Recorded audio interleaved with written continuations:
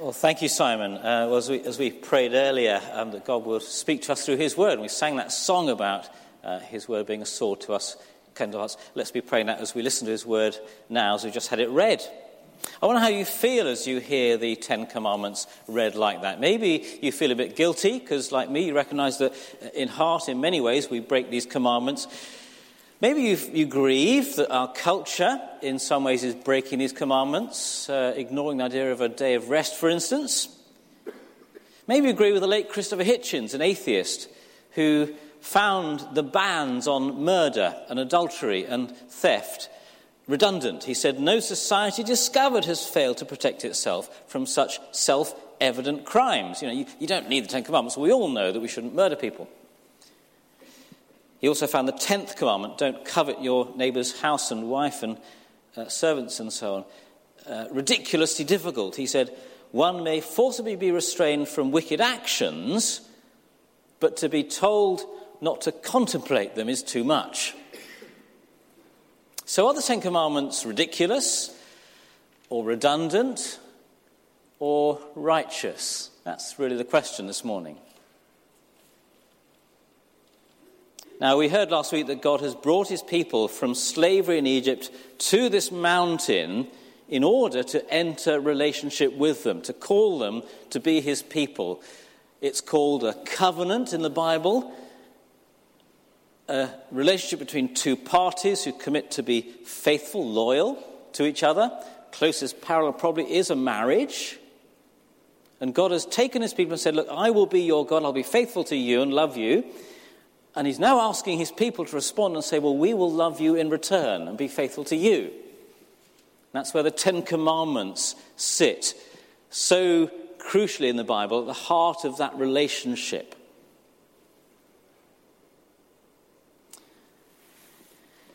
And this covenant ceremony, it's almost like a marriage ceremony, goes on actually right through to chapter 24. So we'll come back to the idea of a covenant again next week. But I want to ask, as we look at these 10 commandments, as we call them, 3 questions about them. Here are the questions. Who does God speak them to? Why does he speak them? And then what does he say? So the first 2, we'll be a little bit quicker with those. They are introductory questions. Who does he speak them to? Why does he speak them? And then we'll actually look at the 10 briefly. What do they say? So if you're with me, let's start with that first question. Who does God speak these to? Have a look at verse 1. God spoke all these words. Notice, by the way, they're called words, not commandments. We'll come back to that later. And if you look at the verses before, from chapter 19, he speaks these words to all the people. He's called Moses to be the mediator, but he's also calling the people to come and listen. And he speaks these, at least, directly to God's people. So it's Israel, originally. But actually, these commandments are universal commandments. They are for the people of Israel, but they're universal. Why do we say that? Why are they for everyone, not just Israel, for Jewish people? Well, partly because they go back. You can trace many of the commands through the earlier part of the Bible, right back to Adam and Eve. They are for humanity. Don't murder, don't steal, and so on. They're also quoted by Jesus and the others in the New Testament. So Jesus famously in Matthew 22 quotes the commandments when he's asked which is the greatest, and says, the greatest is this: love the Lord your God and love your neighbour as yourself. He's quoting 2 other verses, but many think those are a summary of the 10 commandments. The first 5 commandments about loving God, the second 5 about loving our neighbour as ourselves. So Jesus says they didn't stop with the Old Testament, they're still current. And I've put them on the screen there. In Galatians 5 and James 2, both Paul and James quote the command to love our neighbour and call it the royal law, the law to love. So I should say Matthew 22, not Matthew 5, 37 to 40, that first reference there. So these are universal. They are for all people from Adam and Eve onwards. They're for Christians, not just for Jewish believers before Christ, Jew or Gentile. They are also not just universal, they are also enduring commands. They're for the people, and they're enduringly for the people. The commands of the Ten Commandments are what is in the area of how we should live, how to live to please God. Lifestyle, behaviour, we call it. What's called moral law. Behaviour law. Many of the later commands in Exodus and in other books like Leviticus that follow are instead about how we approach God in worship, ritual, purity, food laws, sacrifice, priests. What's called ceremonial law, fulfilled in Christ through his sacrifice for us, and therefore not binding on all Christians today. Other New Testament makes it clear that some other law in the Old Testament is what's called civil law. Things like what to do if your neighbour runs over your horse or crashes their car and dents yours. Civil law. And again, as Christians, those are not binding us in the same way because we're not part of the civil law of civil nation of Israel. We come under the civil law of whatever nation we live in as Christians. The UK in our case. So the Ten Commandments are different. They're not ceremonial, about rituals. They're not civil, about social crimes and so on. They are moral law binding on us all, universal and enduring. Is that clear? Okay, so far? Second question then, and even quicker on this one. Why does God speak them? If they're for everyone and they're lasting, enduring, why does he give them? Why does he speak these commands? Well, it's very common, I think, for us today, whether Christians or not, to think the Ten Commandments are the way to purchase our ticket to heaven. We all know we can't keep all of them all the time. We all break them sometimes. But we think if I do well enough, if I keep 8 of the commandments for 80% of the time, that probably weighs up well enough to earn the love of God, to get to heaven, as we put it. But actually, have a look again at verses 1 and 2. See how God introduces himself. God spoke all these words. I am the Lord your God who brought you out of Egypt, out of the land of slavery. And then he gives the commandments. You see the order there? It's really important, this. So crucial. It's not, if you keep these commandments, I will set you free. It's, I've set you free. Now I call you to live my ways. I have redeemed you. Now I call you to be responsible and relate to me. So redemption, we say, comes before relationship. Grace, God's free gift of new life, is the context for law, how we live that life in Christ. So one person said, the commands are given not as a condition of earning redemption, that's already happened, but to fulfill the mission their identity lays on them, on Israel, and on us. Does that make sense? Redemption before relationship and responsibility and mission. It's rather like, if you were chosen to play for Norwich City next week, how exciting would that be? What a privilege that would be, to run out onto that hallowed turf next week. But as you do so, you've got freedom to run wherever you want, to kick the ball however you want to, but you have got some rules, like don't kick other players. Don't handle the ball unless you're the goalie, or it's a throw-in. Don't wear the kit of the opposing team, for goodness sake. You're in yellow and green. That's how the commandments work.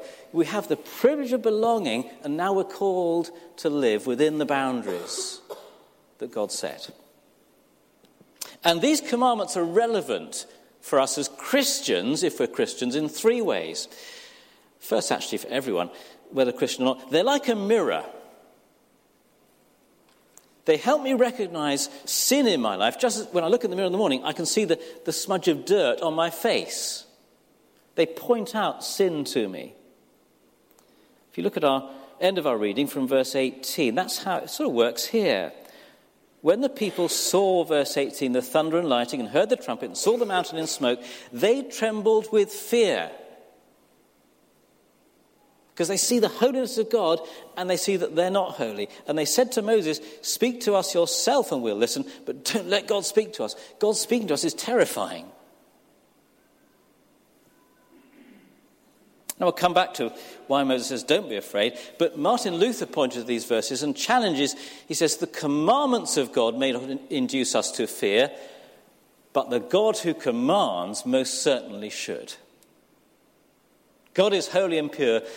And when I see his commands that show me how pure he is, I recognize my sin. They're a mirror for me. They point my sin. They also point to Christ the Saviour. Again, we'll come back to that. They're also, secondly, not just a mirror, a bridle. You know, the thing that you pull the reins and it keeps the horse on the right path, stops the horse going left or right. And we're talking here about how the commandments keep whole communities or societies from degeneration, from falling into moral corruption. We see the word do not murder. We put it in our law code maybe, as we have in this country. And it keeps a society from corruption, from becoming completely wicked, which, because of human sinfulness, we would otherwise. So in our country, British law is built largely on the Ten Commandments. The sanctity of human life, for instance, from the Sixth Commandment. And you might say, well, our society is so morally confused and so lost and godless, and in some ways that's true, but it will be a great deal more grim were it not for the Ten Commandments. They're a bridle for a community. They're also, thirdly, a guide for Christian believers. You know, if I get the car out tomorrow morning and drive off down the road, how can I know how to be safe on the road, or to ride my bike, or to cross the road without something like the highway code to guide me? And how can I know how to live to please Christ without the Ten Commands to guide me?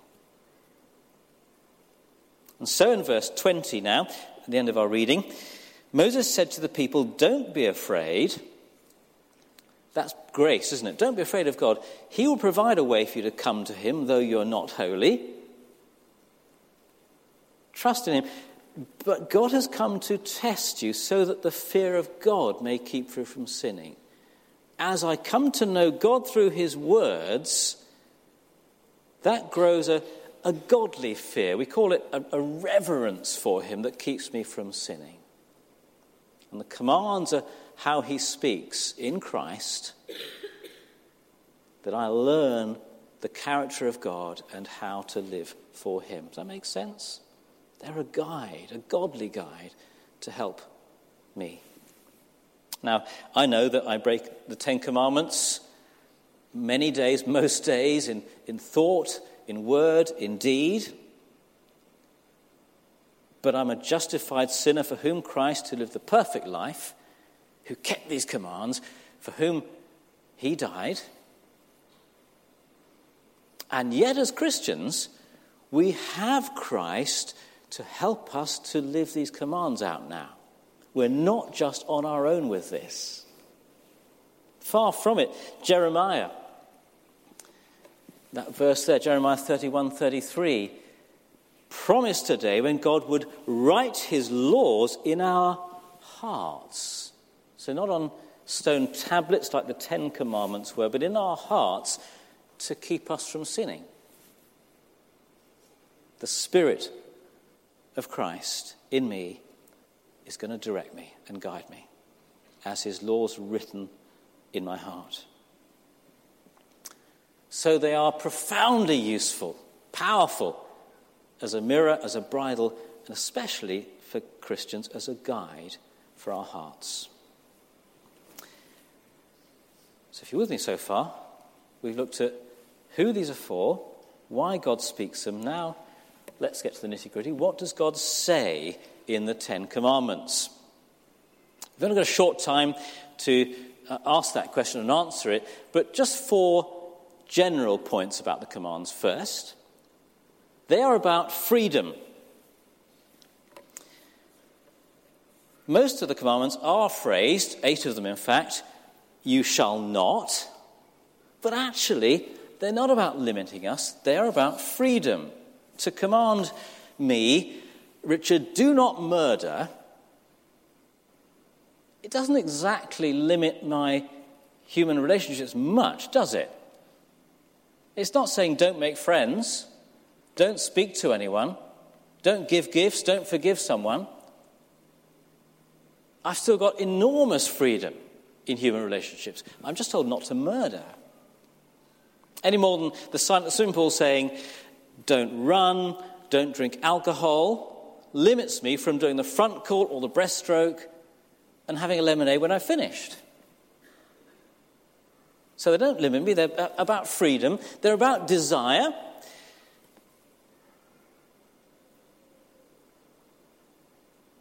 They are challenging me about what I love most. Jesus said this, didn't he?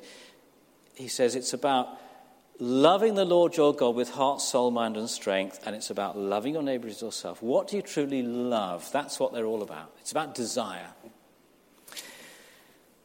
They're about me. God speaks to me here. They may be addressed to all Israel, but they're actually, in the original, in the singular, not the plural. You shall not means you, Mary, you, John, you, Richard. You shall not commit adultery. You shall not murder. So every time I hear these words, and the Bible's actually full of these commands when you look for them, every time I hear these words, I can't sort of hide in the congregation or pass them over my head to the row behind me till they go out the back door of church, because they don't apply. They are for me. And fourthly, they are principles. They're not specific. Later in Exodus, Moses shares more specific, what's called case law. If someone does this, you should punish them in this way. If someone runs over your dog, you should take theirs instead. Case law. These are not, are they like that? These are simply, you shall not. No specifics, no penalties. One's even got a promise attached. Principles, not laws. Ironic, we call them the 10 Commandments. They're actually principles, guidelines, godly ones, vital ones. Strongly worded, but still principles. So, to finish, let's have a flavour now of what the 10 Commandments actually say. If they're for me, if they're principles, if they're about desire, where are they going? Well, let's do them in the 2 groups of 5 I mentioned earlier. The 5 that speak to our relationship to God first of all.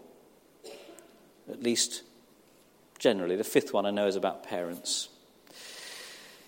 You shall have no other gods before me, says the first commandment. So if you've got the Bible open, still I hope you have, back on page 78, then it's verse 3. No other gods before me. God commands his people not to be in relationship with any other God because he is the only true God. That's the point, isn't it? To this point, Israel have had no interest in other gods. They've been in Egypt. We hear nothing that they worship the gods of Egypt there. And yet he knows that when they get into Canaan, like us today, when they have more comfort, when they become better off and they're no longer slaves, then other gods suddenly become, ironically, very attractive. This is about exclusive loyalty to him. The second command relates to that: no idols. Don't make for yourself an image in the form of anything in the heavens, on the earth, or in the waters below. Saying that created things cannot reveal what God is like. Nothing you make can really speak to you of what God is like. He reveals himself, doesn't he, in the Bible, by speaking to us. Not by saying, I'm a bit like a camel, or a bit like a whale, or a bull. And to collect idols, and the New Testament tells us that idols are not simply statues of animals. They're anything in my heart that comes before God. Anything I think of as a God to me. Collecting idols breaks this command. Like a husband whose wife is unfaithful, God is jealous, rightly jealous, of our loyalty. Thirdly, you shall not misuse the name of the Lord your God. Using God's name casually, whether as a swear word or as a guarantee in a broken promise, or by perhaps talking the talk of God but not walking the walk, breaks his commandment. Fourthly, verse 8, the longest commandment: remember the Sabbath day by keeping it holy. And then a number of things that expand that. The length of the command probably tells us this is a very key commandment. To have a seventh day of rest. The Israelites have heard this before. They practiced this in the desert. But they need reminding. Remember, he says. Rest on the seventh day, we find, is not only good for my health, but actually for my heart.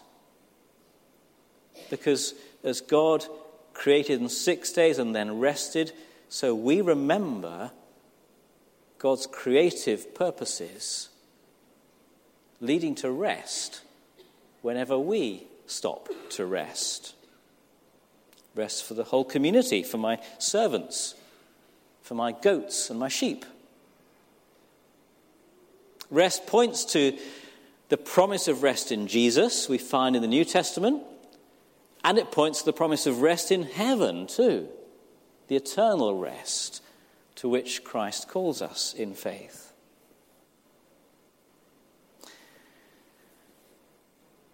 And then fifthly, honour your father and mother, so that you may live long in the land the Lord your God is giving you. Again, that's the promise there, isn't it? The one command with a promise. Not a command to worship my parents, to blindly obey them in absolutely everything, if their command is ungodly, but with the promise of lasting life for doing so. I am to give those who gave me life honour in this life. So those are the first 5 commands, particularly about my relationship with God. Now, what about my neighbour? Commands 6 to 10. You shall not murder. Most people think that this command not to kill forbids not only deliberate killing, but accidental as well. Jesus, you may know from the Sermon on the Mount, Matthew 5, verse 21, takes us deeper and warns us that if I hate someone in my heart or curse them, I am committing spiritual murder. 7th command is similar. You shall not commit adultery. Any sexual relationship with a married person other than my husband or wife is excluded. Again, Jesus warns us that looking at a woman lustfully is committing spiritual adultery in the heart. Number 8, you shall not steal. This includes kidnapping someone,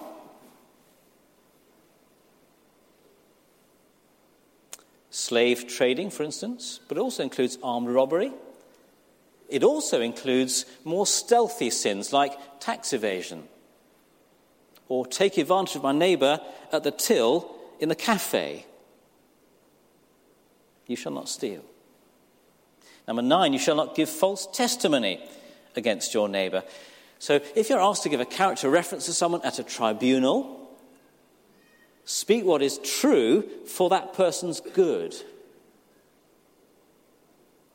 And it's about here as much the character of the testimony, the person, the witness, as about the words I speak.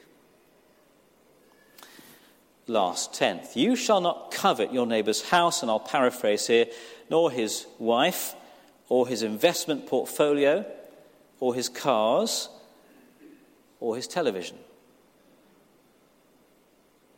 This is the only command you can break, isn't it, without anyone knowing you've broken it. Because it's in here, it's in the heart, isn't it? It's the heart of the commandments, really, because it is all about the heart. They all flow from this one. And coveting, the word here, it means desiring, and it can be a good thing. You might, churches sometimes say, we covet your prayers on this matter. Or it can be an evil thing, coveting what is not good. So really, this commandment is saying, isn't it, this? Is my desire for my neighbour's good or for my neighbour's goods? That's the 10 Commandments, what they say. We've seen, haven't we, that these are remarkable commandments in their wisdom, in their righteousness, and in their power. They are a mirror pointing to my sin. They're a bridle to preserve a community. And they are a guide for my heart by the power of Christ in me by his Spirit.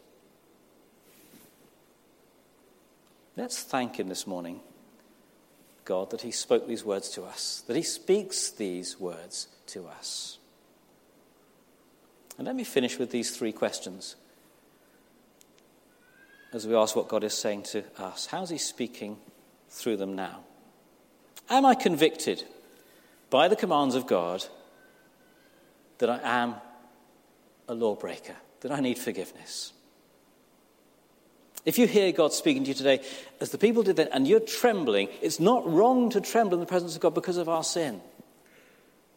But there is a Saviour, there is a Christ who lived a perfect life and who gave his life for us to bring us into a new covenant of grace, of forgiveness, and of the Spirit.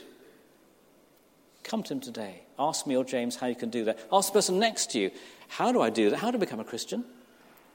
Come to the Discover course that Giles mentioned. Am I listening to God's words? How I need God's law to teach me. How I need to hear this wisdom and soak it into my heart and allow it to transform my life. There's another mountain in the Gospels where Jesus is there with his closest disciples and God in his glory shines through Christ, the transfiguration it's called. And God the Father says, "This is my Son," and he says, "Listen to him."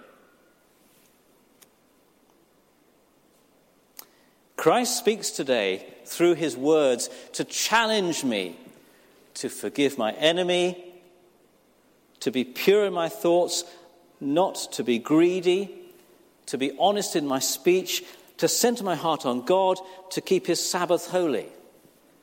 Am I listening? As I listen on Sunday, in my small group, my one-to-one, as I read the Bible each day. Lastly, am I longing? Am I pleading for God's help to live this out? How great these commands are, but how beyond me if I rely on my own strength. And how wonderful that my hope rests not on whether I can keep these commands every day, but on Christ in me by his Spirit, writing his law there and transforming my heart day by day. Christ kept this law, I cannot. But Christ in me, I can begin to.